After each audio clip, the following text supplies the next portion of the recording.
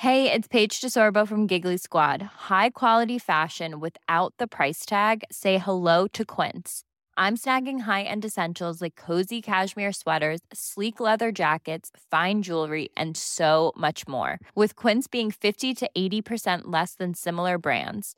And they partner with factories that prioritize safe, ethical, and responsible manufacturing. I love that. Luxury quality within reach. Go to quince.com/style to get free shipping and 365-day returns on your next order. Quince.com/style. Hello everyone and welcome to the Phileas Club. This is episode number 66 for February 2016.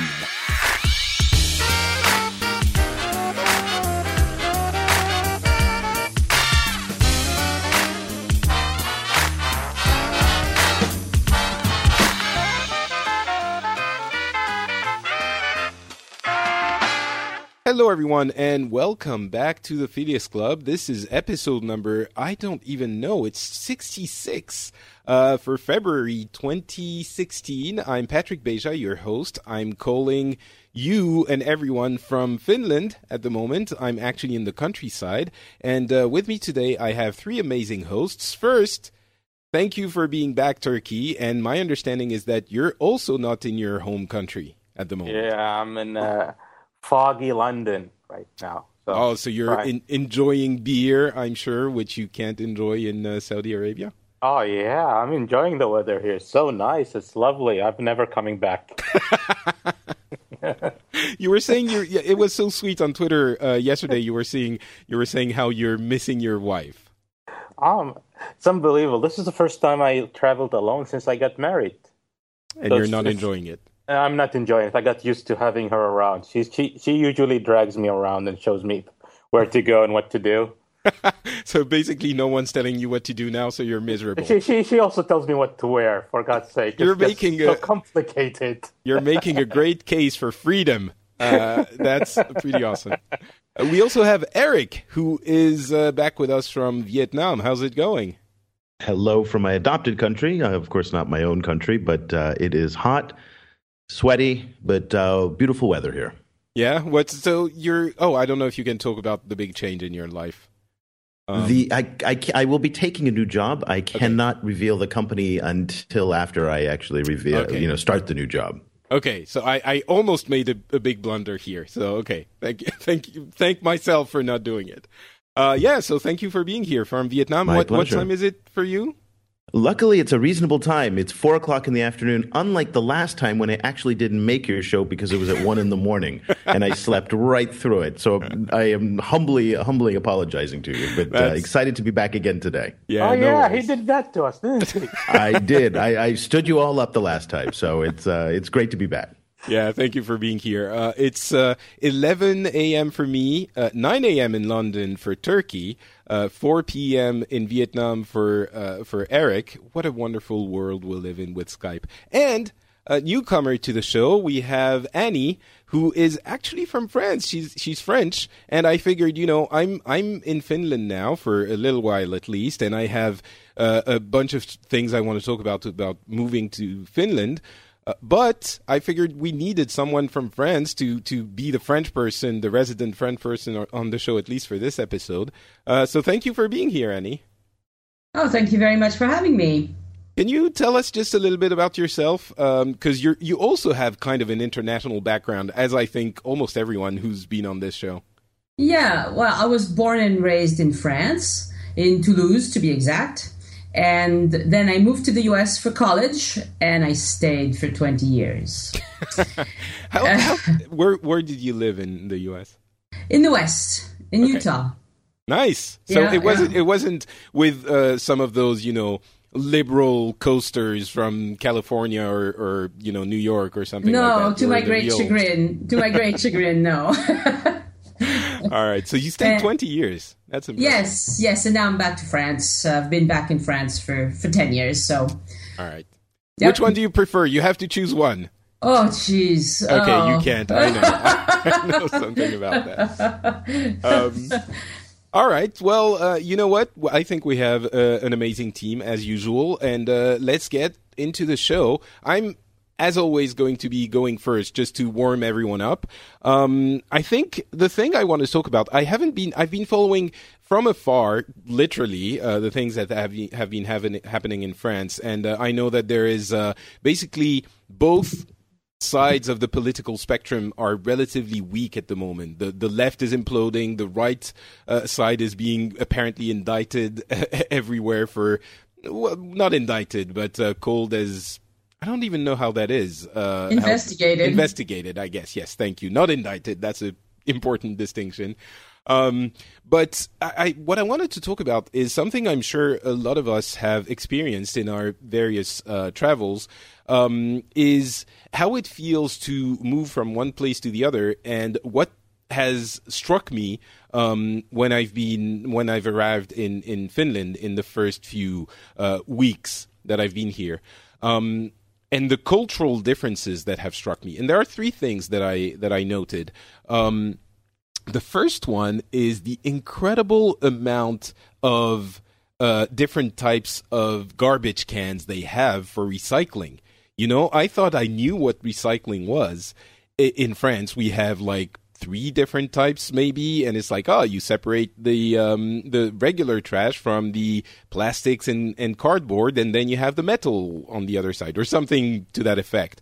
Or no, it's the plastic, cardboard, metal in one, and then they sort it at the plant or something. And then in the other one, you have the glass. And we had the 3 different ones, and it was fine. Here, there are, I don't know, 7 or 8. It's incredible. Like, you get to the ground floor in the building, and you have like 8 different cans. And of course, it's in Finnish, so I understand a little bit of Swedish, and there's a little bit sometimes, but most of it is in Finnish. And how do I deal with this? They have, like, just to give you an idea, they have biotrash, which is everything that is biodegradable, which goes in one thing, which you have to put in biodegradable plastic bags, of course. You have the burnable waste, which they use as a source of energy. So anything that is a lot of the things are burnable, including, light plastics and cardboard, and so a lot of those things, but nothing that is wet. Basically, if it's been hosting, if you put food in it, there's probably still wet stuff, so you shouldn't put that in the burn waste.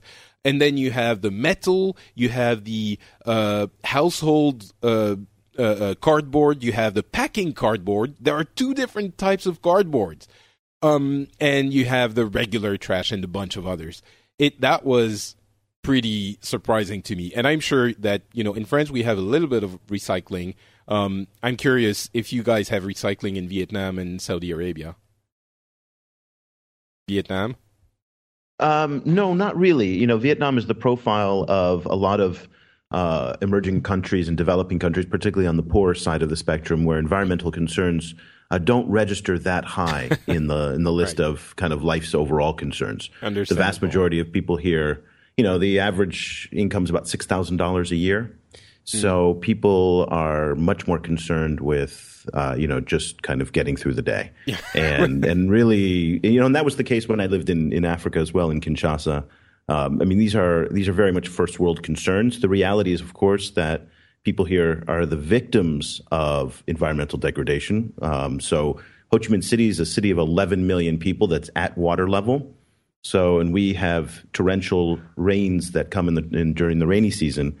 And so when the rivers get swollen, they can't drain to the ocean. And so when the oceans are rising, it simply makes it much more difficult for people to kind of navigate through to maybe 1 meter of water that comes in the heavy days of rain. Oh. So they are the victims of it. But at the same time, we're seeing here as well a major shift from China of the manufacturing. Nike now doesn't make shoes in China anymore. They make them mostly in Vietnam. So the air here is getting much, much worse. But yet you, consumers in the West who purchase the Nike shoes, are just shifting the environmental cost to places like Vietnam because Europe and the United States and Japan don't want that pollution there. Yeah. So again, they're the victims here of the environment, but at the same time to put the burden on the individual whose carbon footprint is relatively small compared to what we Westerners and people in the first world do. And that's why I'm playfully complaining about, pointing out the number of trashes that we have here. But honestly, I think it's awesome. I'm well, awesome in the sense that I feel like I'm doing a little bit of something that I can to help with the environmental concerns. So I'm all for that. Turkey, obviously, you guys are oil rich, so you're making sure that you recycle as much as you can, right? Why? We're rich. We don't need to recycle. Right. Just buy new stuff. All right. Second thing that that sort of surprised me a little bit was, I think in 2 or 3 occasions, I've seen workers, like construction workers or people who were redoing the paint in the building or something like that, and they were women. And, I know that women can paint a building or do even construction work. They were kind of burly, strong women, as you would imagine. A man who is doing construction work is kind of stronger than a man that is going to sit at a computer all day. And I know this intellectually, but it was kind of shocking how shocking it was for me to see a woman do what I would traditionally associate with a man's job even in France, which is a relatively equal country in that regard. So that was kind of a surprise as well. I greeted the person in the staircase, and I was like, "Oh, you're a woman in work overalls or something," and I was surprised at how surprised I was. But the legend of more equal work conditions in the North is not a legend. Apparently, it actually happens. Can I add something to this? Please do. Actually, another reason I wanted you to be on the show is that there's a severe lack of female participants, and I'm going to do my best to try and remedy that. And it's been mentioned to me a few times in some instances, so I'm aware. And go ahead. So I was equally surprised in France, actually, because I went to return. I had a problem with my lawnmower, and I went to Castorama, so it's a big chain, and it was a woman who troubleshot. She was doing the troubleshooting, and she actually told me what was wrong with it. And are you sure it wasn't a man? Are you sure? No, makeup and everything. Wow.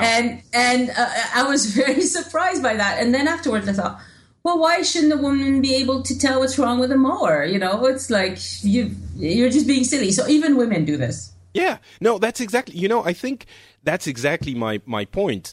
We know that this is possible, but still, when it happens, there are very few jobs that a man can do that a woman can't, and especially since this sounds like an obvious thing to say, but still, when it happens, we're surprised, and we shouldn't be surprised.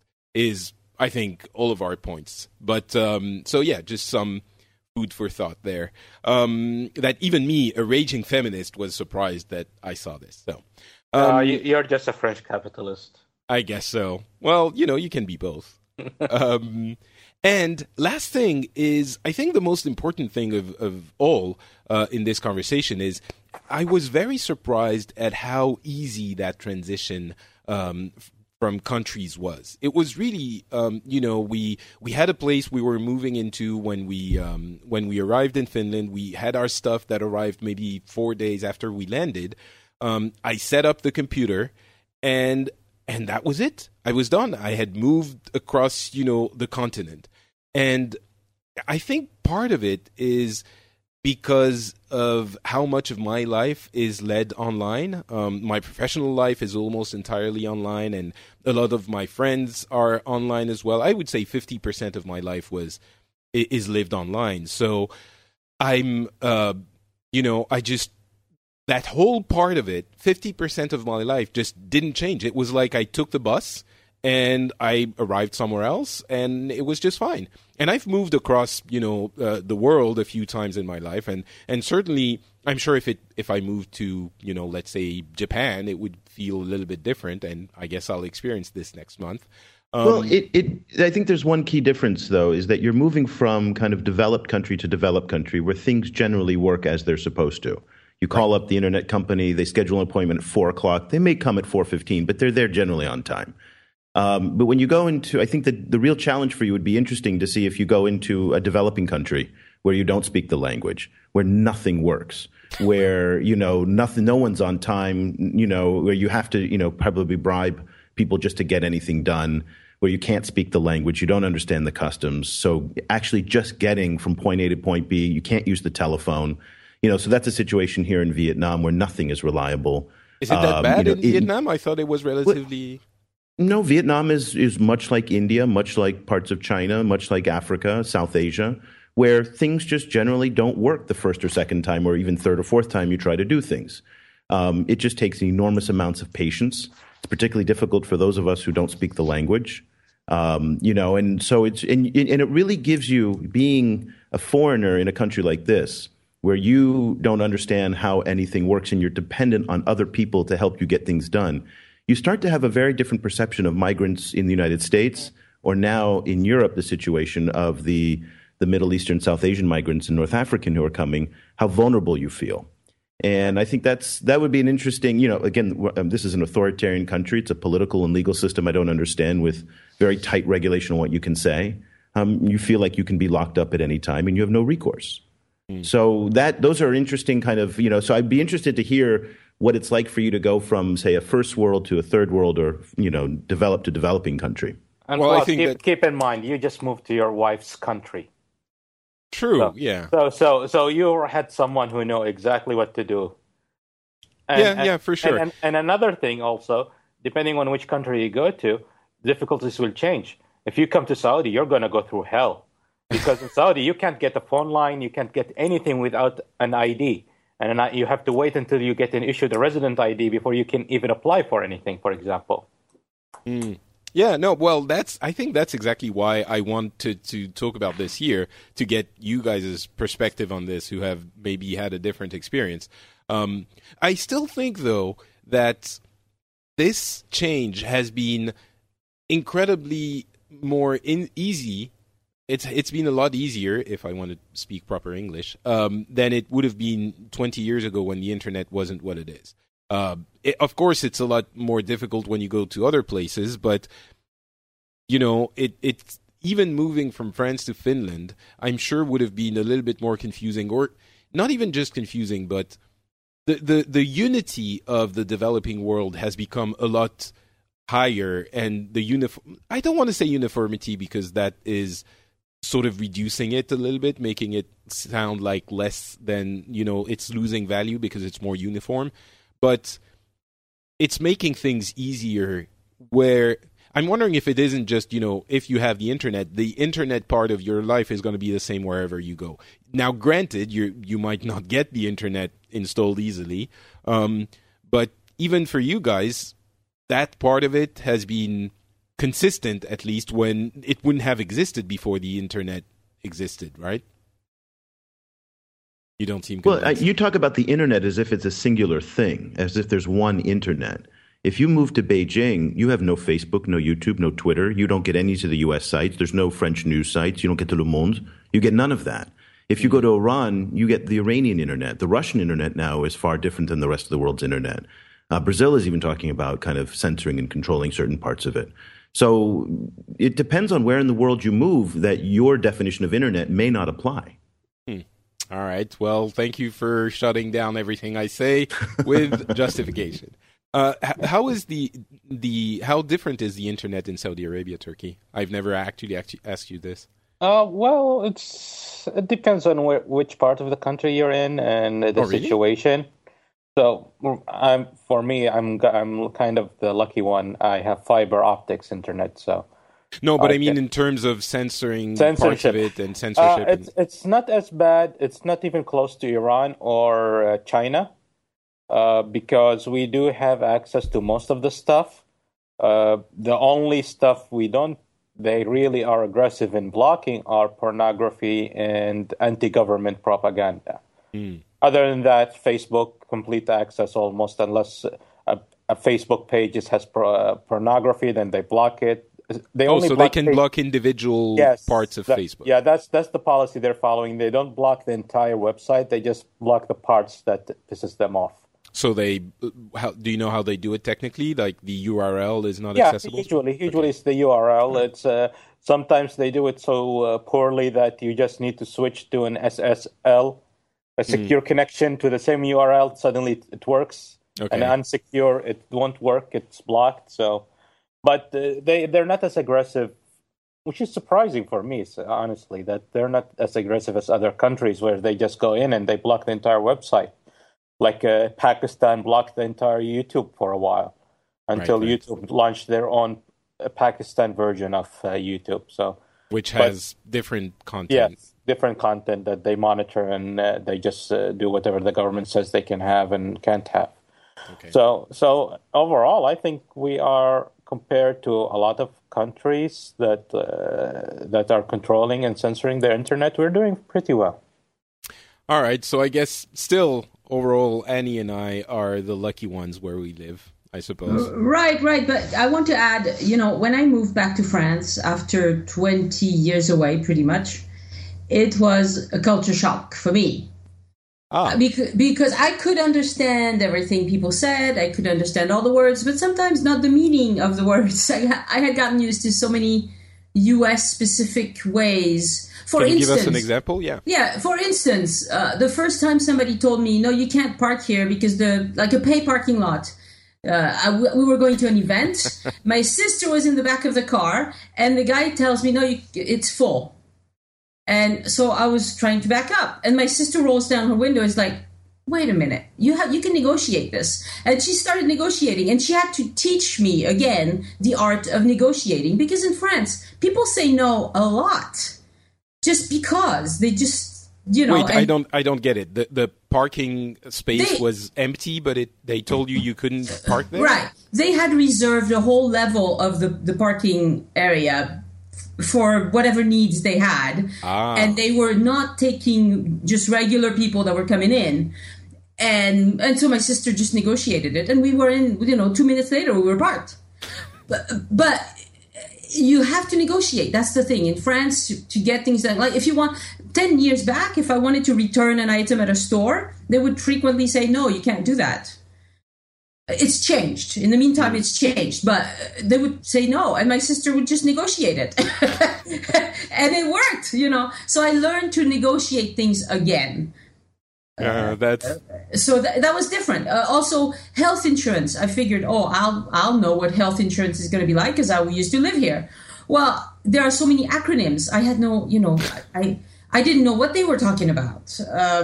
And so it took me a while. So even going from first world to first world, it was a bit of a culture shock, I must admit, at first. And I'm sure some of those culture shocks are going to, I'm going to slowly realize what they are in Finland and in the north as well. I'm sure there are going to be some things. But I think you make a good point on so much of our lives now is led on the internet that part doesn't change much. Right. And that wasn't the case 10 years ago. Yeah, it's just, all of my, Twitter, I don't use Facebook as much, but Twitter, the podcasts, all of this is still the same. I'm sure if it was a very different country, I think when we're all right here. If you go from first world to first world, that the transition is a lot easier than it would have been a few years ago. But of course, there are still places where things would make you feel very different about it. But all right, yeah, Japan. You'll find that in Japan. One very kind of final point. You live in a country. Well, you lived in a country, France. France is particularly difficult. I grew up there. I worked there. I've lived there for a long time. I speak fluent French. The French have a very kind of unique view on kind of customer service, on how people we do interact. Yep, and it's not easy. So I think you're going to find that when you go to other countries, it's actually a lot easier than France. I always kind of, every time I needed to do something at the bank or at Orange or something like with the IT services, I never expected to get it done on the first time. And in the U.S., I would always expect it to get it resolved on the first time. Right. And that's just a very different approach to customer service that you get. Yeah, I mean, in Japan, I'll be curious to see how it works now. I've lived there for a few years, I've often said, in the early 2000s, and it was relatively efficient, but the Japanese people they're so clumsy, but they're That would be an about entire to generalize 120 but- million people, so be very Yes. careful with what Yeah, you say well, next. didn't you just generalize about You live- 17 million you live people in Tokyo, France? didn't you, I'm talking Patrick? about customer service. Yes, I'd be happy to generalize about that in France. You lived in Tokyo, right? Tokyo and Kyoto.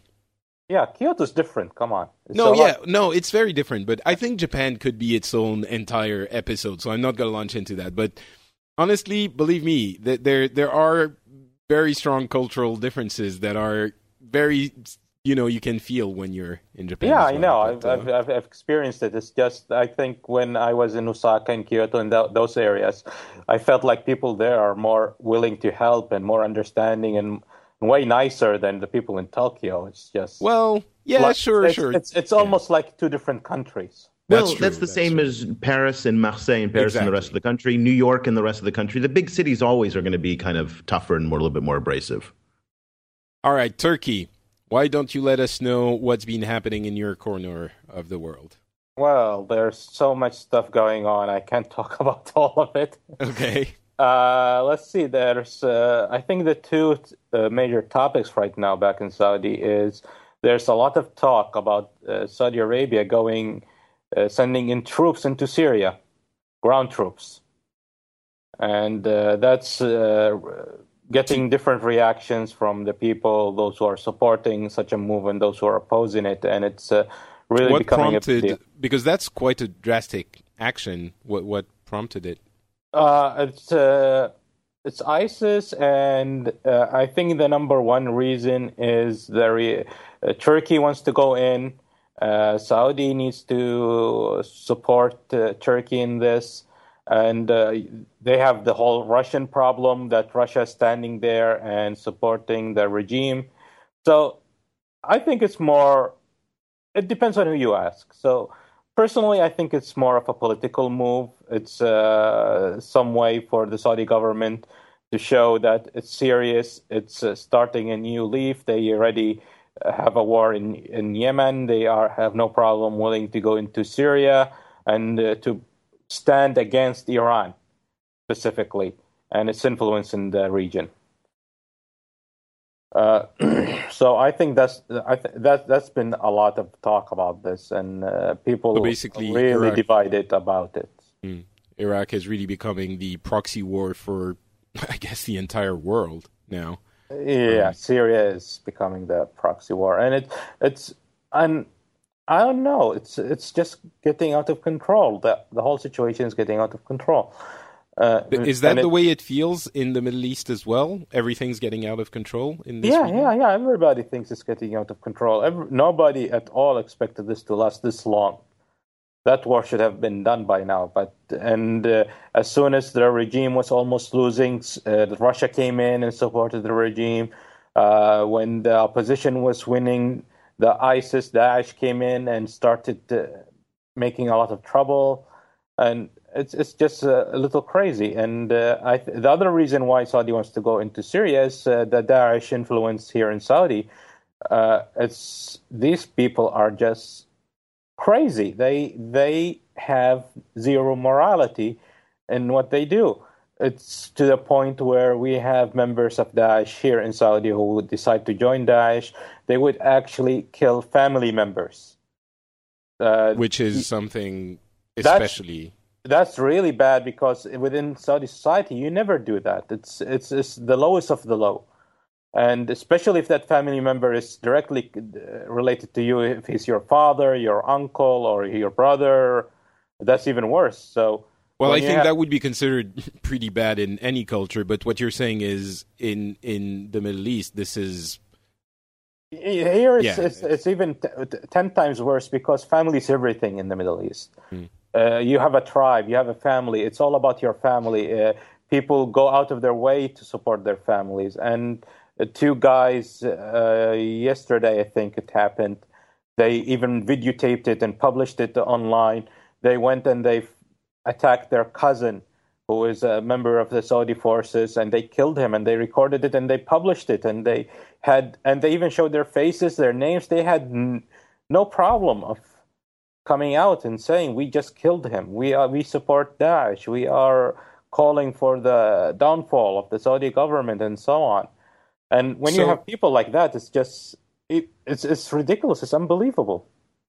Whenever we talk about these, extremist views, let's not go specifically to ISIS or Daesh, but whenever we talk about extremist views of Islam, you sometimes say, well, there might be some people that support it in the country, and there are some people that are very opposed to it, but some people sort of, side somewhat with these, could subscribe to some of these views. Yeah.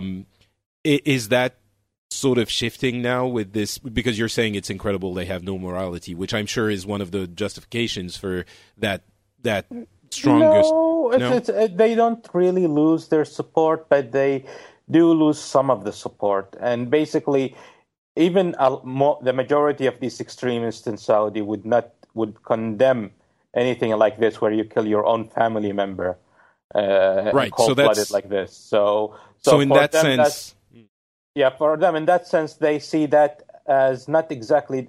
If they believe in Daesh enough and they believe in the extreme views of Daesh, they would just go out just like everybody else. Oh, they don't represent Daesh, these people. Right. Yeah. It's I guess often an easy cop out. Everybody uses it around every part of the world. So yeah, why not us? Eric, is that I don't think we've heard from the Vietnamese point of view on. I was just saying this is the proxy war for the entire world now in Syria and Iraq. Is that at all a concern in Vietnam? No, it's not a concern in Vietnam, but we did have an ISIS situation. I think it was more of an ISIS-inspired attack, much like San Bernardino in the United States, as opposed to a kind of a direct ISIS operation in Indonesia, which is, of course, the largest Muslim country in the world. The second largest Muslim country in the world is India. So I think a lot of people, when we talk about Islam, forget that Asia really is the population center of the Muslim world, and it's not the Gulf or the Middle East. So when it's just pure numbers alone. And in Indonesia, there is a lot of concern about extremism, and a lot of that concern is it reaching like the extremism and are there people who claim being part of those organizations? Yes. Oh, absolutely. In southern Thailand, there's a Muslim insurgency. In the southern Philippines, there's a Muslim insurgency. And it's very much connected to Saudi Arabia as well. And this is why there's not an enormous amount of sympathy for Saudi issues.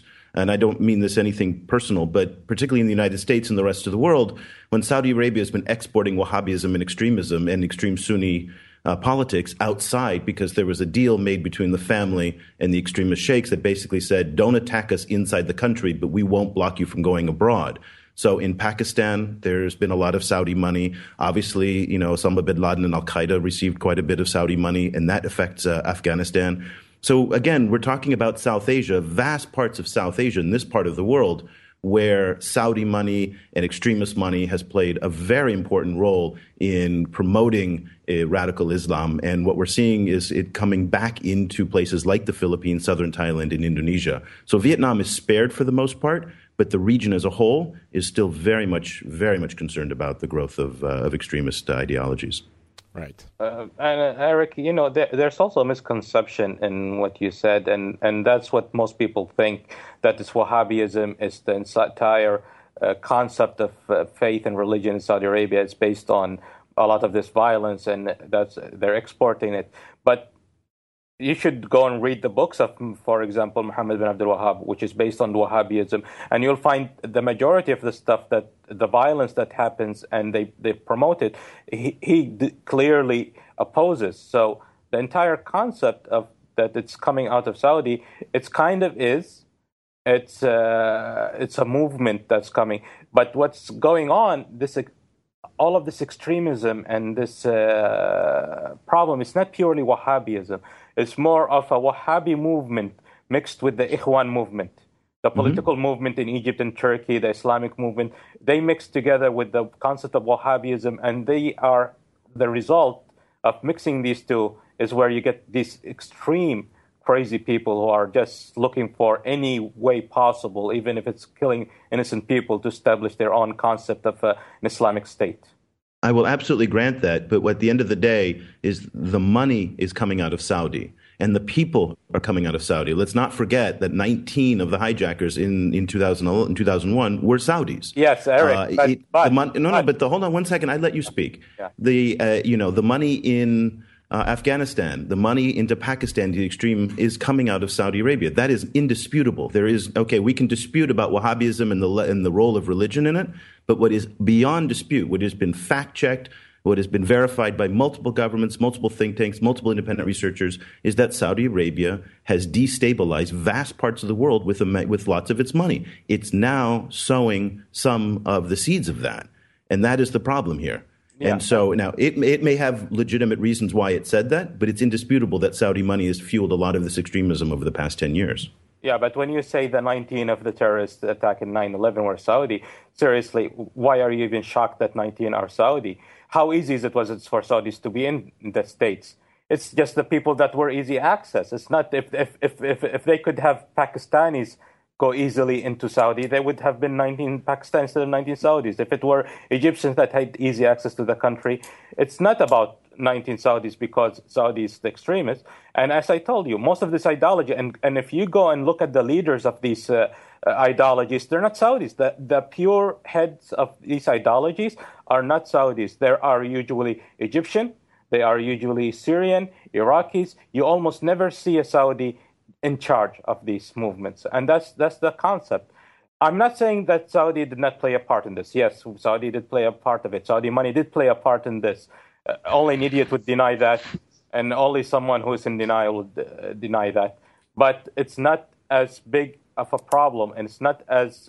What you're saying is that it's not the only... it's not the only source of the issue. And a lot of this money is coming from everywhere. And some of it might come, and a good percentage comes from Saudi, but a huge percentage of it that comes from Saudi comes from people who don't even know they're paying for these terrorists. This is the problem that Saudi had with donations. And this is what the Saudi government has been trying to control. I remember when I was younger, anybody can stand on the street and collect donations. I'm collecting donations for the Mujahideen in Afghanistan. God knows where that money is going in reality. Anybody can stand there and just collect money and transfer it. That's where was the downfall in Saudi government, where it made it easy for money to be collected, and it made it easy for money to be transferred out of the country, and that was the biggest mistake we ever did. Okay, I'm gonna move on. I just want to add that, let's say that a lot of the money comes from Saudi Arabia. It's obviously it's an obvious thing to say, but it's very interesting that a lot of us, the Western world, is still doing business with Saudi Arabia in a pretty big way. So yeah, but that's changing now. I mean, that's one of the reasons why this is happening, is the United States' relationship with Saudi Arabia is really going through a big change, in the sense that we are not, and again, I think patience with Saudi Arabia and the United States is growing very, very thin on human rights abuses, on women's rights abuses, on a lot of different issues. So, and the United States isn't backing Saudi Arabia in its oil policy. The United States clearly is now a challenge. It's exceeded Saudi Arabia as an oil producer, so there's competition. The United States is not supporting Saudi Arabia in terms of Iran. Obama and the White House have clearly placed Iran as a much more strategic priority over Saudi Arabia's interests. And so there is a chilling relationship. And I think the fact that the United States is now at $30 a barrel of oil hasn't really kind of hurt us that much in that sense. It's killing Saudi Arabia's economy. We don't really care that much. And certainly you can see in the political culture today, very little support for Saudi Arabia in the U.S. political system. So I think there is a big change going on. We're not dependent on Saudi oil like we were 30, 40 years ago. That's for sure. Yeah. And so as a result, Saudi Arabia has to fend for itself much more with China and the rest of the world. Yeah, but that's a horrible policy to do in Saudi Arabia right now. You're not supposed to let Saudi Arabia economy be hurting. You're not supposed to do that, because trust me, look what happened in Egypt. Look what happened in Libya. Look what happened in Syria. What happened in Iraq. As soon as a government is too weak to control what's going on, the extremists come out very extremely strong.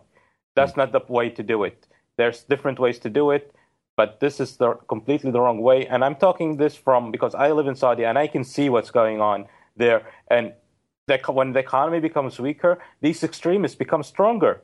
Because their views, they're saying this is what's going on. We're being attacked. This is the concept of the West going against us. And that's a big problem. It's a complicated situation. To be honest, I don't know exactly what's the correct solution. The solution, for it. yeah, that's the characteristic of all of these. It's the case in, if we talk about even going a little bit farther, in Iran, in Egypt, as you were saying. That also could be an entire show on its own, but let's move. I thought that was pretty interesting, so thank you to the both of you for that spirited debate. And now let's give the talking stick back to Annie to let us know what the French people are concerned about and those weird French work reform laws going into not effect, but they're a pre-law, a preview of a law, a project of a law. Right. So this is a sacred cow that's being attacked in France, and it's only a small part of what people are talking about in France, but it's very important because France, for a long time, has had a very inflexible job market by design, as a matter of fact, because they want to make it difficult to fire people. But of course, if you're running a business and you can't let go of people, well, pretty soon you start doing whatever you can to not hire people either, right? I think, just to clarify to people who might not know about this, but in France, it is almost impossible to fire someone once you've hired them. The only way you can do it is either both you and the employer, the employee and the employer agree that they want to stop working together, and there's a way of doing it that way. And if you don't come to that agreement, then unless you are in such financial trouble that you have to make a restructuring plan for your company, which is a very serious official administrative thing, then you can't fire someone you have hired on a long-term work contract. So that's a key feature of the French work law that French people are extremely attached to. Right. And so as a result, French companies they do internships, which interns have zero protections, or they hire temp workers who have meager rights by comparison, or they go through subcontractors who are self-employed and they have no rights whatsoever. It's a complete parallel system. So France gets chastised by Europe and bigger economies all the time for being so inflexible. And we pretty much know by now that that's what's causing the very high unemployment in France, sorry. So governments have been talking about doing reforms for 30 years, but they never do it because it's very unpopular. And this time around, it's very strange that we're talking about it now because it's a socialist government in power. And the socialists are the ones who, over decades, have implemented a lot of these rules that made the job market inflexible. So it's bizarre that now they want to go back on it. But they're kind of needing to because the unemployment has just become way too high. And they can see that with competition all over Europe and all over the world, it's just going to get worse if they don't do something. So the changes that are proposed are, one of the things you mentioned, Patrick, is that it's difficult for companies to lay people off. And that's because, as far as French law is concerned today, if you're a profitable company anywhere in the world, you can't lay off French employees. So imagine that you're a Ford Motor Company and you want to supply some parts for your cars in France. Well, not supply, but you want to make parts in France. Right. Manufacture, hire French Ford employees. Well, 5 years later, you realize that this is a very expensive proposition. You can do this cheaper somewhere else. You want to close off. The courts are going to step in and say, Ford Motor Company, you cannot do that because you're profitable. Ford will say, but we're not profitable in France. And the court will say, we don't give a hoot. If you're profitable anywhere in the world, as far as we're concerned, you can keep paying the French employees. Meaning if you're profitable globally, right? Exactly. If globally you're profitable, exactly. That's a good distinction. If you're globally profitable, you can't lay off in France, and that's the part that they want to change. So they will say, okay, Ford Motor Company, you're a huge company, you're not. It's too expensive in France. Let's do this plan so you can get out of having all these employees. Hopefully, that will encourage more companies to give it a try to run their businesses in France. It's sorry, go ahead. Keep going. Well, no, I just wanted to move on. So if you have a comment on this. It's just that this is going to sound extremely... I'm sorry if you're hearing little noises in the background here. It's my wife being the fire master and the fire going in the chimney, in the fireplace, because it's a little bit cold in the middle of the Finnish countryside, surrounded by snow. It's beautiful, but cold. Yeah, it might be difficult to understand for people who are listening to this, who might think it's such common sense to say that if it's not working out, you should be able to fire people that you don't need because your company is not working out where it is. There's really an incredibly strong attachment to this notion that once you have a job, it's secure. The job security thing is, it's like, and the best way I can describe it so that I think everyone in the world will understand it, is to make a parallel with another notion that makes no sense to anyone else in the world but those that are attached to it, and that's gun laws in the U.S. It makes no sense to anyone in the world that there should be such protections for gun ownership, and yet if you try to touch or discuss that topic in the U.S., you're going to have, to put it mildly, a very hard time discussing it rationally, because some people are going to be incredibly, strongly voicing their opinion in protection of that. That's right. That's it's right. The same thing for Patrick, that's a very good analogy, and I think that both are equally as violent as the other. And the French system is, it is violence. It's generational theft. And what it is, it's the older generations stealing from the younger generations. And what I mean by that is that you're looking at depression-level unemployment rates in France of young people, of youth unemployment, 25, 30%. People aren't able to get their careers started.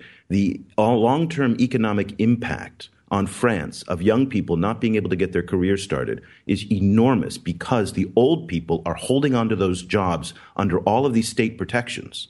And so they're protecting the retraite, they're protecting all of the retirement, they're protecting all of these social benefits that are really heavily weighted towards older people. Healthcare, retirement, social security, all of these things. The young people are getting school budgets cut, are not getting able to get into the workforce. So I think there's a real generational divide here.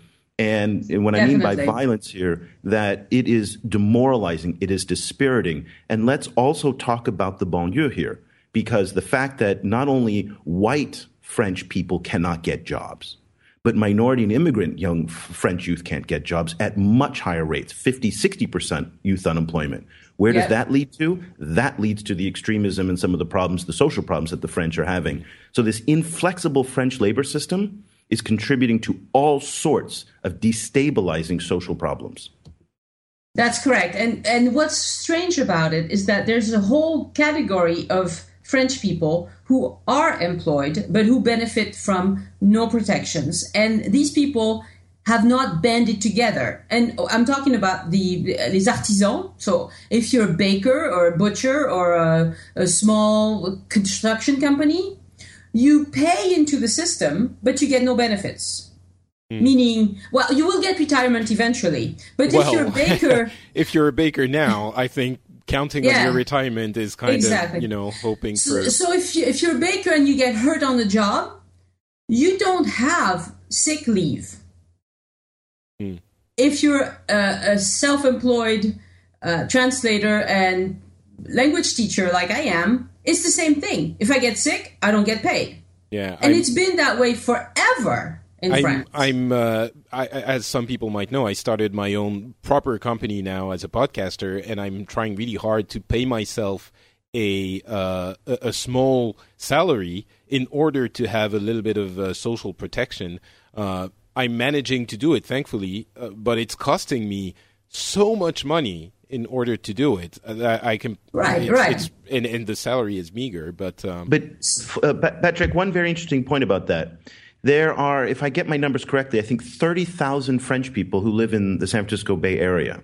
There are tons of French people who are starting up businesses here in Vietnam, a very hot tech scene that's here. You go all over the world, and French entrepreneurs are everywhere. And why? Because exactly what you're saying, the French system is stupid. The French system is anti-entrepreneurial. The French system is completely weighted against innovation. So what do people do? They say, forget it, I'm out of here. I'm going to go somewhere else where I can actually start a business. That's and you true. see a dynamic French culture abroad of innovation, entrepreneurialism, and you ask them, would you ever go back to France? They say, no way. Right. Well- And so what happens is France, unlike the US, for instance, France still has very good high school math. Okay, let's go straight to the point. French kids still get taught how to do math at a young age. And so you have people who can easily go into engineering of any sort. They can easily learn software engineering, whatever engineering you want. So you have highly trained people who can't get a freaking job. And so they have to go somewhere else. And like Eric said, it's much worse for people who are of foreign, who are immigrants. Because they don't even get second or third generation immigrants, even second or third generation, because they don't even get the support they need to get into this kind of math track in high school. And if you don't get that, then you're screwed either way. But if you don't get that, you're very, very screwed. You're screwed either way. But let's talk just a little bit more before we move on about that specific work law reform and the way it's being treated, because I've seen on social media and on news in general, it seems like the public opinion, maybe it's the vocal ones, but it seems like the public opinion is incredibly against those laws, which might seem, we're not going into a lot of detail about all of it, but which would really seem to be pretty common sense for anyone else. And I'm wondering if it's just the vocal ones again, or if it's hard to say, of course, but there is this incredibly vocal group that is saying the left should do a leftist should have leftist policies, and this is capitalistic right-wing policies, when it's like, no, it's common sense. But they are. No, it's totally a sacred cow, and it's going to be very difficult because the vast majority of French people still, they have one of these protected jobs. Most people have a protected job. It's probably maybe 30% of the population that has no access to these protected jobs. And as soon as they do, they start saying, oh, yeah, we got to keep the protections. Right. And so it's the haves against the have-nots. And these changes... It's ironic to think that that's what it is, when those haves are saying we're defending the poor and the people who need protection against the big capitalistic companies. When I tell people, as a freelancer, if I get sick tomorrow, I stop getting paid tomorrow. And yet, 25% of my income goes straight to paying into these social programs, which benefit me in zero ways. And when I tell people that, they're like, well, yeah, but you shouldn't be a freelancer then. Yeah, that's exactly, it does lead a lot of the French workforce. I mean, I don't know if it's the case in other countries, but certainly in France, a CDI, which is a long-term contract that you can't get fired from, is the holy grail that everyone wants to get. And of course, only a big company is going to be able to provide you with this. It's very hard not very hard, but unemployment shows that it's kind of difficult to get nowadays. Yes. And it makes me think of another asinine situation where the left government, and there are a lot of things that are great about moderate socialism. France is not European socialism. That's what I would like to point out to people who are going to conclude from this, oh, the socialism is horrible, and socialism is not communism. If we're talking about social democrats, there's a lot that makes sense. France has an extreme brand of socialism that isn't even communism. It's a completely different thing, but it's so extreme that it ends up hurting the people it is supposed to protect. And another example of this is the apartment renters protection laws, which make it so difficult for you to break a renting contract that there's a huge issue with the housing market, especially in Paris, because a lot of people want to live in Paris. It's the one big city in the country. And since it's so difficult, there are so many protections that prevent you from breaking a renting contract. Owners don't want to rent anymore. I could go on about this forever, but it's the same kind of vicious circle that ends up making it difficult for the people it's supposed to protect. Correct. So what they're talking about doing is, one, make it possible for large corporations to lay off people, even if they are profitable globally. Two, they want to reduce so when you get laid off from a job in France, you don't automatically get severance like you do in the US. You have to sue for your severance, and that's called the prud'homme.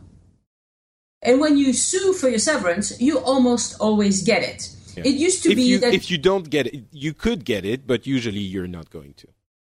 Right, you get it if you negotiate if you just. Yeah, it becomes complicated. But yeah, right. Sorry. But it used to be that people would almost always get 2 years of severance from this court. Right. Well, over the years, they've chipped away at it, and it's been reduced to maybe more like 6 months. But French people don't know this. In their minds, their social protections are still, solid. And if you ask French people on the street, they will tell you, oh yeah, you get 2 years severance. It hasn't been true in a long time, but that's what people think. And perception is really everything. So what the government is trying to do is to change that perception. They're not changing very much. They're doing a terrible job at it. Yes. Explaining all of this. But that's what they need to do, is to change the perception that in France, your job is secure forever. I also want to say, with that severance you're talking about, that's not unemployment benefits. You also get unemployment benefits. Aside from that. So just to make it clear. It's just like in the U.S. I mean, I've been laid off from jobs in the U.S., you get severance, that's one thing, and then you can qualify for unemployment benefits, which in France they used to be 3 years, now they're 2 years, and they're talking about reducing them even further. Yeah. But that's reducing unemployment benefit is not part of this deal for now, okay? But the thing that's crazy is every baker, every butcher in France has never had unemployment benefits, none whatsoever. All the people who do that own a shop, they've not had unemployment benefits or sick leave or any or paid vacation or anything. There's millions of us, and we haven't band together to protest about this. It's just really crazy. It's a crazy system. And I think the craziest of all is that part where it seems like common sense to everyone else. And that's part of the reason why I want to do this show, not specifically for the French labor laws, but more for managing to give different views on a similar issue, where if you've lived in France your whole life and you've grown up in a certain type of social circle, and all your friends have the same kind of thought process about things, you're never going to think that this is a weird or a problem. But just get out of your environment for a few weeks and you realize, oh, wait, you change your perspective. And it's the same for so many of the things we're talking about. So just to conclude, let me just say that France has some incredible assets as far as attracting big business to come to France. One, like I said before, French kids still get taught math, which makes it easier for them to learn a whole lot of technical skills. One thing. Second thing, France has really good health insurance, and has a really good system that's extremely portable. So even I, as a freelancer, I complain about not getting unemployment or anything like that, but I do get awesome health insurance, yeah. Right. So as an individual, your health insurance is not tied to your job, which means that people can start tiny companies and not have any problem getting very good healthcare. So that alone, the fact that we can do math and that we have good healthcare should be the foundation for us to have vibrant entrepreneurship. Yeah. But we don't so far. And I hope they can change that, because once that gets going, France has a lot of potential. You know, that was my thought process for actually leaving my very secure and enjoyable job and thinking I have to try something, because I live in a country where every opportunity is afforded to me, as, you know, given my situation, and I'm privileged in that way. There's no reason I shouldn't at least try. What's the worst that can happen? I'm not going to go, bankrupt and not be able to afford healthcare. I'm always going to be cared for in this country. So that should be the philosophy of more people. I don't understand why. And yet, the only thing you want is that secure, long-term job, because I don't know why. Anyway. Well, because you can't get a bank loan. You can't, if you don't have a long-term contract, you can't get a loan. You can't ever move out of your parents' house. I mean, it makes life rough. It really does. That's true. All right, let's move on. Eric, if you want to mention, I'm sure you've had encounters with this thinking in when you were in France, when you were living in France. But if you want to say, I used to work for a French state company. Exactly. I worked. And then move on to Vietnam. But I actually don't think France has as much potential. I think that is. I don't think the French political system is up to the task for what the realities that they're confronting. That's a big one.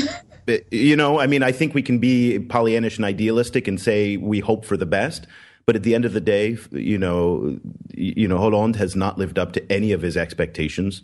The unions are strong. The political system is very deeply entrenched. Reform, Sarkozy came in talking about innovation and job growth and kind of breaking down some of these walls. I'm not a Sarkozy fan, but at the end of the day, he couldn't do it.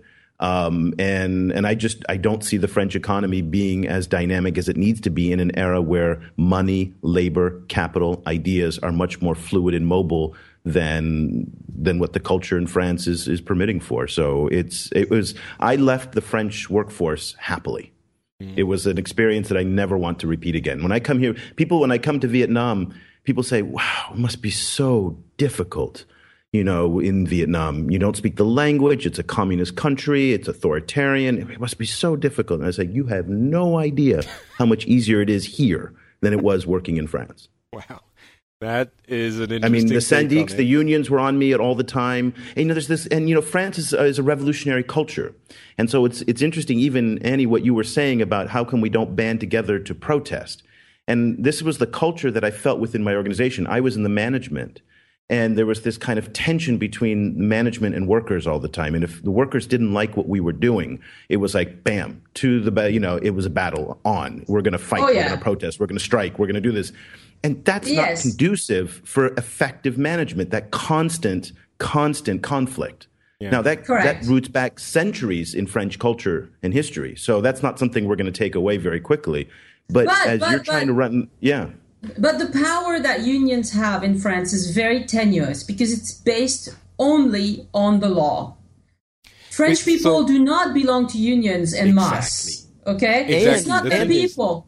It's just that the unions have a lot of power because the law gives them a lot of power. That's right. But here's where I go back to. Go to any of the union protests on the street, outside of Peugeot, outside anywhere. They are all gray-haired people. Yeah. I do not see young people protesting for the union on the union protest. Union protest. I don't know. I mean, mostly older people. Being a very young and spry 40-year-old, and I've hung out with a bunch of younger people when I was in the movie industry. And I see a lot of younger. You'd be surprised. I see a lot of younger people being incredibly convinced, not, somewhat active, but convinced by all of these ideas that you have to protect the people against the evils of the ruling class, which includes the managers and the bosses. It's not, I don't think it's as, which sort of serves to further your point, I don't think it's as entrenched in the older people as you think, Eric. And the key issue for the unions is you don't have to be unionized in France. And the unions still represent the entirety of the population and of the working population. So it's incredibly difficult. You only have, it's kind of like, again, the vocal extremes in the political party. Only the ones that are extreme in their views, that are really convinced about what they're saying, join a union and rank up and become basically employees of the union. And so those are the extreme views that are represented. And so anyway, it's a complete mess. Yeah, but I'm still optimistic. Call me crazy, but I think the old guard will die off, as it always does, and young people do, because they have suffered from not having access to these jobs, and a lot of them make do with whatever they can. And I think, entrepreneurship is it's peeking its head. I'm seeing some people saying, well, I'll just start my own thing. It's not as much as in the US, but I'm seeing some of it, so I'm hopeful. Patrick, we're counting on you. Well, and just to clarify, my company is still French. I'm still paying taxes in France. I'm still, for the moment, a French, resident. So we'll see. I'm very much, and that's a conscious choice. I want to be, for now at least, I want to try and make it work as a French person. So we'll see. All right, Eric, take us out of here with stuff in Vietnam. Well, I'll take you not into Vietnam, but I'll take you into the South China Sea. And this past week and past couple weeks, we've seen an alarming series of developments that have occurred, which is China has been militarizing the islands that it basically has created out of nothing. And so there have been the deployment of HQ-9 surface-to-air missiles. There's also been the deployment of very sophisticated radar systems. Can you explain when you're saying it created out of nothing? Yeah. So what the Chinese did, so we'll back up a bit here. So the Chinese basically have laid claim to an enormous swath of maritime territory. And just to give you a sense of how important this is to everybody listening to this, and no matter where you are in the world, $5 trillion of annual trade goes through the South China Sea. So this is one of the world's most important shipping lanes. Everything that's made in China passes through there to go to the United States and Europe by sea. Everything all the Japanese exports go through the South China Sea if they want to go down to South Asia. All oil transports go through for Asia, depends on this sea. So the Chinese have this territorial claim, which is also claimed by half a dozen other countries and nations. So Taiwan, Brunei, Vietnam, the Philippines. And then you have this issue of the United States, which has been the guarantor of freedom of navigation for the past half century. So there's something called what they call the cow's tongue or the 9-dash line. And it's basically this big, long extension of Chinese sovereignty that goes all the way down to Malaysia. And if you look on a map of Asia, you'll see how far that is. It takes me 3.5 hours or 3 hours to fly from here to China, from Vietnam to China by plane. So just think that is their territorial claim and not even all of it. So it is really, as far as I can see, this is the largest land grab that's happened since the Soviet kind of walk across Eastern Europe. This is maritime. It's not land. It's not land. So what they did was they then made the maritime claim, and then there are these atolls. And they're really just nothing more than, if you looked at the original ones, they were just nothing more than a little bit of sand that was popping up in some coral. And what the Chinese have been doing for the past 2 or 3 years is dredging up sand to actually create islands out of nothing. It's remarkable. And if you can see online the progression of these islands that have come from tiny little atolls to full-fledged islands. Now there's military bases on some of these islands with runways. So they're becoming effectively like aircraft carriers in the middle of this vital strategic shipping lane. One other key point here. There's about, hundreds of billions of dollars, if not up to $1 trillion is what the kind of estimates are of natural gas sitting under all of this. Now, no one really knows if it's hundreds of billions, tens of billions, whatever it is, but there are expectations that there's vast amounts of natural gas. So this is also potentially a carbon in play as well. So what's happened in the past couple of weeks is that the United States has been trying to push through some naval operations through there to kind of reinforce the law of the sea, freedom of navigation. And there have been two in the past couple of months. Basically testing how the Chinese react. Now, Xi Jinping, he's making a gamble here, and it's a smart gamble, that Obama, who has had a very, very incoherent foreign policy globally, but particularly in Asia with regards to China, who has not articulated a vision, does not articulate a strategy. And as a result, it's opened up an opportunity for Xi to kind of play a game of chicken.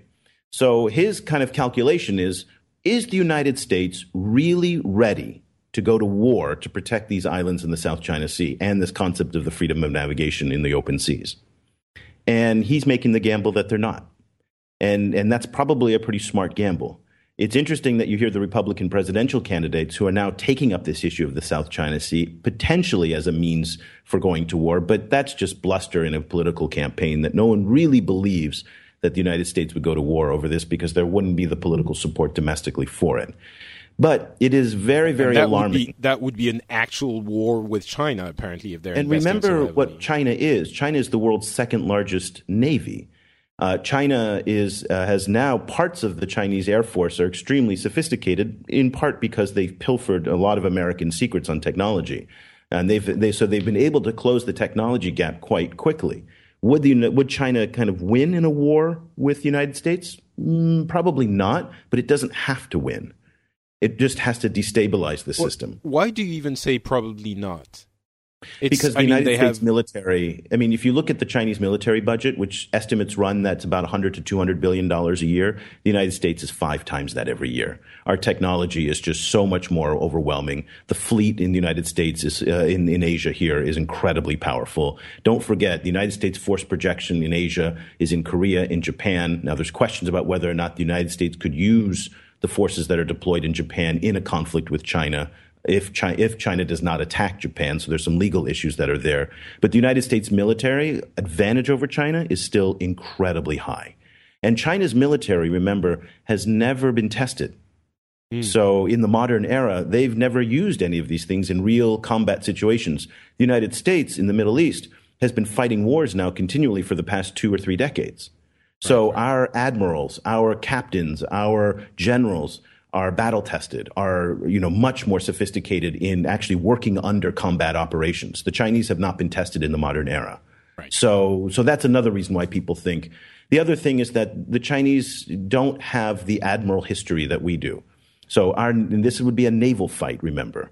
And the Chinese Navy is new. They don't have 2 centuries of admirals who've been sailing and fighting around the world like the United States has. And so if we're going to be fighting a sea war with the Chinese in the South China Sea, then the United States has a lot more experience in that than the Chinese do. So, but I think what's happening now is that Xi and Obama made a promise that they would not militarize the region.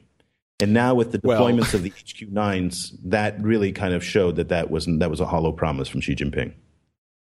Wow. Okay. That is actually probably, with everything we've talked about, this might be the biggest concern of all for today's show. It's a scary.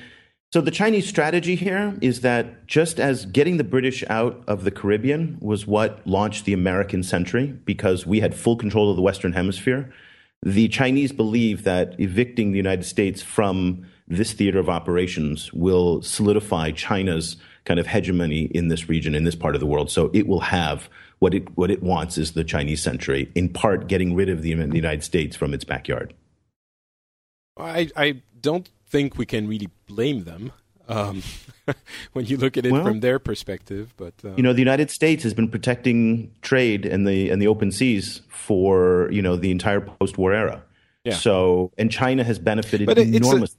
But it's a different China than it was, it is 30 years ago. Let's paint a scenario if the United States is no longer in, guaranteeing or in Asia in the same way. Japan goes nuclear. The Japanese Navy will become far more robust. The Japanese Navy will bump up against the Chinese Navy. Taiwan will then start to militarize far more. South Korea will militarize far more. And we have, Vietnam here is spending incredible amounts of money on Russian submarine technology, money that it would be much better used in social development. But it's militarizing much more. So we have an arms race developing here. And remember, the issues of World War II are not resolved here. Europe resolved its issues with World War II. These issues are not resolved. There's been no treaty between Japan and China, between Korea and Japan at the end of World War II. It's still incredibly... It's raw. Yeah. It's very, very raw. Very active discussions every year at the anniversary of this or that. In Japan, you have, should the prime minister go and at the Yasukuni Shrine and things like that. And you have the Kuril Island with Russia even. That's just for Japan. And you have the animosity between Korea and Japan that is still very raw even before from World War II. And from the colonial periods. So we have a lot of unresolved issues here. And what's so scary about it is that the economic center of gravity in the world now is in Asia. So 2 of the 3 largest economies in the world are Asian. Trade now is being increasingly dominated by Asia. The economic growth is still Asian. So this is a lot depends on stability in Asia for the rest of the world. And because if China goes down, it's going to take everybody with it. If I always say this, you're a pessimist. I just want to say that. I like to see the world hopefully as it is. I know everybody who accuses somebody of being a pessimist, they say, no, I'm a realist. No, I won't go down that road. I just look at the world as a much more unstable and scary place than it's been in a long time. I could dispute that, but what I would say is often, there's a lot of discussion about how the U.S. is running the world. And certainly I have a lot of gripes with... We're not running the world. I think to an extent the U.S. is trying to influence a lot of the world and successfully influencing it as well. But I guess what I'm trying to say, in the sense when you're saying the U.S. has been protecting the trade routes in Asia since or around the end world. Of the whole world. Exactly. Oh, you were saying you are running the world.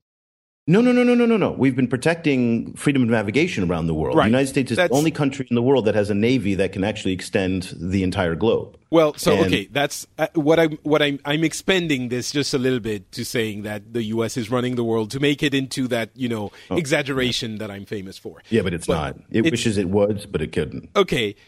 Where the U.S. has a large amount of influence, I think there's a tendency of saying, "Oh, the U.S. is doing this and that," and wouldn't it be so much better if we were in charge of our own destiny, and if we had this and that. And I understand the sentiment, but there's also a lot of uncertainty that comes with that, and I think more often than not, that uncertainty involves an incredibly painful process of figuring things out. And that's what we're seeing a lot in the Middle East. That's what sometimes it works out, sometimes it doesn't work out as well. Basically, I guess what I'm saying is the devil right? If you can tell me, and anybody, what does the United States stand for in its foreign policy? So in the Cold War, it was anti-communist. In the post-Cold War, afterwards, it was, the freedom agenda. That was the theme of George W. Bush. It was, what does the Obama foreign policy stand for? There is no vision. Fuck things up. But that's ridiculous. If that's the lowest common denominator. So what's happened in the Middle East? He's been MIA. He completely messed up Syria. He completely is ignoring the Americas. His China policy, in part because he has no China specialists inside the NSA and the NSC. He doesn't have a very coherent China strategy.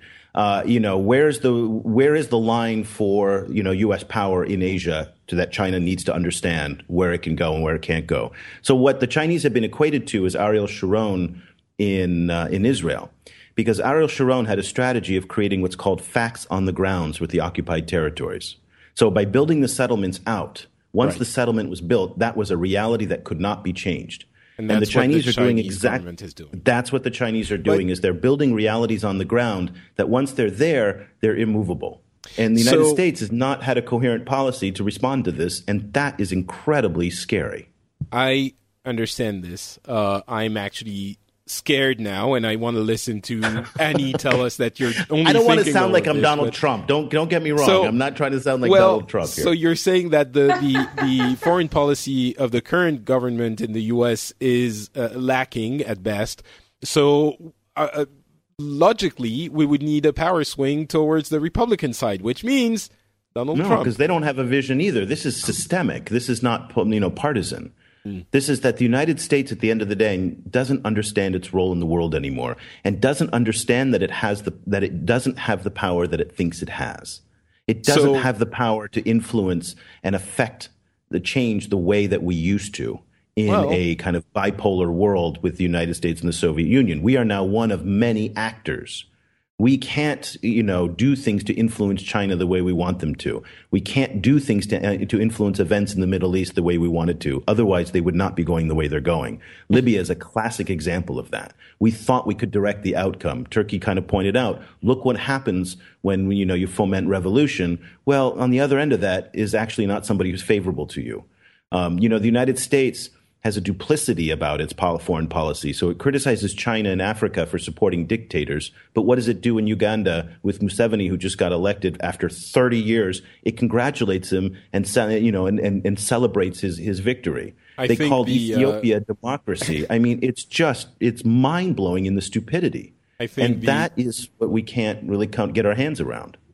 The duplicity of the U.S. in its dealings with foreign governments and entities is not a new thing, but it's not. But see, that's what I'm saying, is that what do they stand for? What is the vision?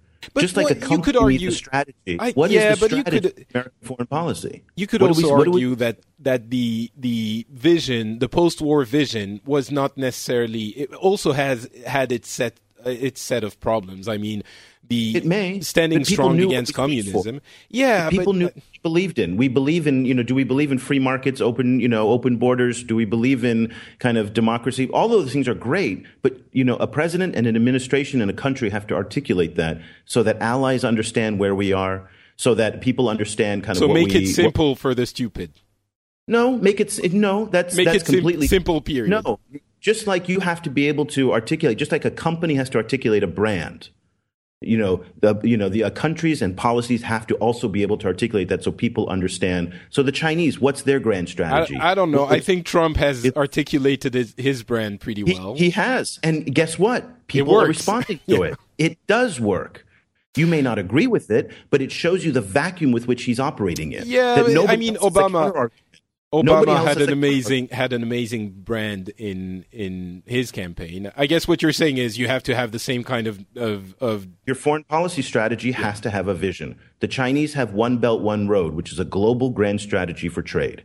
Everybody gets it. Its military strategy is rooted in that. Its trade strategy is rooted in that. Its diplomatic strategy is rooted in that. We all get it. What is the United States strategy? No one understands. Turkey, you've been silent for about, I don't know, half an hour. Is there anything that inspires you in everything we've said since then? Well, I don't know what to add. Your French are crazy. End of story. I've already decided that a long time ago. And the world is heading to World War III. I've been saying that forever. So if you say it long enough, eventually you're going to be right. Yeah. Yeah, it's. I think Eric has a very good points, and unfortunately, the U.S. has proven that it's too weak under the Obama administration, and it's really a disaster on the international circle. And I think the biggest disaster Obama did when he decided to back out of the strikes against the Syrian regime.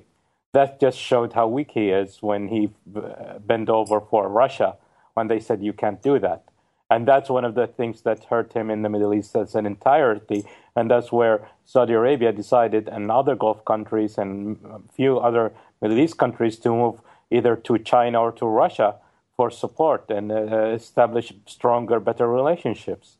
And this is what's going to happen. And while I do believe that this U.S. should not interfere in international affairs, but they already did interfere. They already established the environment outside there, and they should stand up to what they established and should defend it instead of just backing out and just making it go into ruins after they just started ruining it in the beginning. Yeah, that's the whole argument about pulling out of Iraq, and which completely understandable, but it wasn't attainable. It's not like Obama could have stayed there for a long time, but because it wasn't there, let's stay a couple more years and we'll be fine. It was, we have to stay there for 15, 20, 30 years. So. It's not about staying there for 50, 20, 30 years. You have to be there and aggressive and enforce what you've been doing there, not just go out and say, okay, and mess it up and then leave. Yeah. Take care of it. We're done. We're out. We have but that's my point. It would have been a 20 years job. It's not a 2-year job. All right. So, but you started. It might have been a 20-year job. Well, guess what? You broke it. You pay for it. Yeah. And then now what's happening is the United States have moved out, and the Shiite militias backed by Iran are now moving in. And actually, the U.S. and everyone else is paying for it anyway. So again, the United States just is visionless in this, and it's sad. It's very, very sad. You know what? I'm going to go the Annie route a little bit for the last part of the show. And I'm going to recommend to everyone that you go watch Hans Rosling's TED Talk. Have you seen it, Annie? Do you know who Hans Rosling is?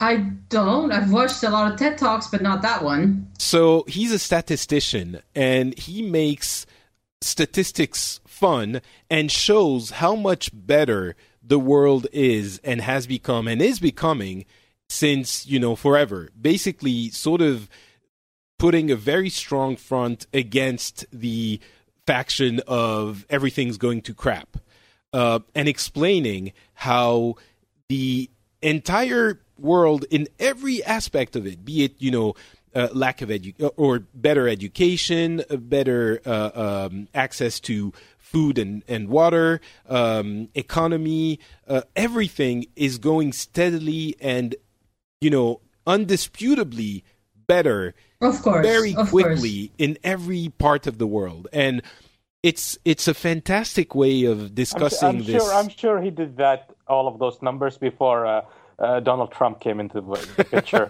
So let's wait and see. No, Donald Trump is a blip.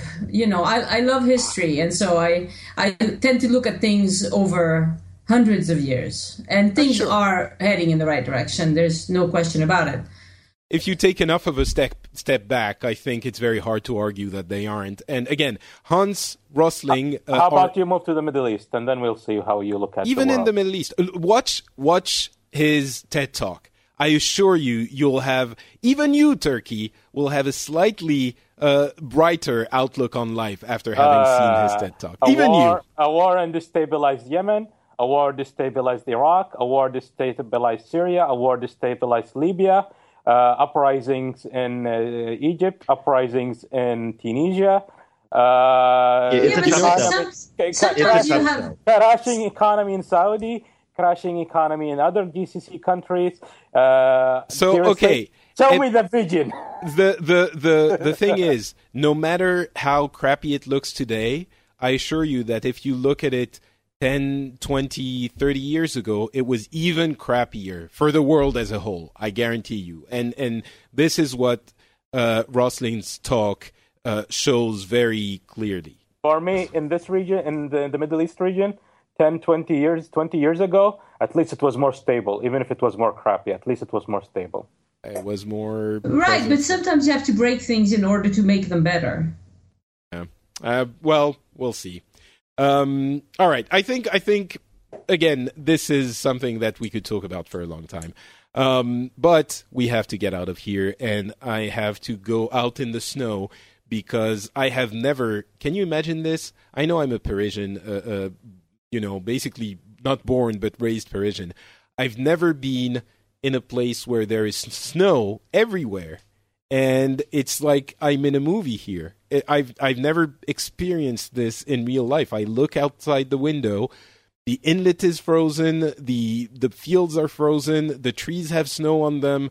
It's like something out of my world. And so I have to go out and basically make a snow angel. And cut some wood.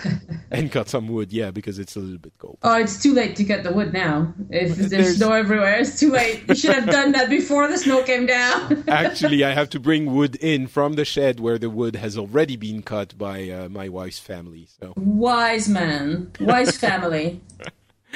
All right, let's get out of here. But before we do, Turkey, can you please tell us where we can find your very particular brand of depression and sadness on the cynicism. internet? You'll find me on Twitter, Turkey Albala, TurkiAlbaa. And I do post from time to time. And if you get depressed easily, avoid it. All right. Eric, what about you? And you can find my cynicism at the China Africa Project. So I run a whole kind of social media platform dedicated to China's engagement in Africa. We podcast every week. iTunes.com/China Africa Podcast. We're one of the few people who got an iTunes.com address, so I'm very proud of that. EOLander, EOLANDER is the name on Twitter. Again, we podcast, and we've got 250,000 people engaged in a really lively debate on Facebook at facebook.com/China Africa Project. So all things China and Africa there in one place. That's, those numbers are pretty staggering. Congratulations. Yeah. It's amazing. We're very excited about it. Annie, what about you? Okay, so you can find me at joinusinfrance.com. I run a podcast, which is mostly a very happy travel podcast.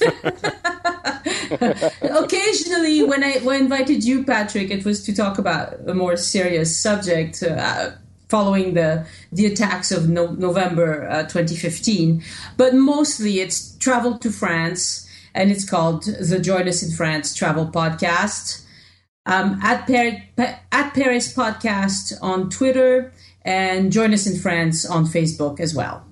Wonderful. Thank you very much to you, Annie. For me, it's Not Patrick on Twitter and Facebook, as I'm sure you know. You can also support the show on Patreon. We're getting very close to the $500 per episode goal. We're at 430 at the moment. And I started doing those Next Goal episode anyway, the special episodes at the end of last year. I have a few ideas for other ones, and I'm hoping I can get some back in fairly quickly. So we'll see how it goes between my discovery of Finland and the move to Japan. But there are opportunities there that I want to take advantage of. And so it's $450 at the moment. It's rising. So thank you so much to all of the patrons that are taking part in it. If you're a part of the Slack at it is 3 levels. $3 per episode level, you have access to the Slack, where some people come in and enjoy the Frenchness of the Slack access, but we also have a Phileas Club channel where I'm sure that a lot of people are going to be discussing the current episode, this month. So please come and join us there. And if you want to support the show, as everyone says in those Patreon campaigns, if you think the show brings you a little bit of value, if you enjoy it, if you have fun, if you learn something, if you want to shout at your telephone when you're listening to the show, please consider going to patreon.com/the Phileas Club to contribute to the general effort. And thank you so much to those that are already doing it. That's going to be it for the show this month. I hope you had a good time. I certainly did. Thanks again to Turkey, Eric, and Annie for joining me. And we'll be back in about a month. See you then.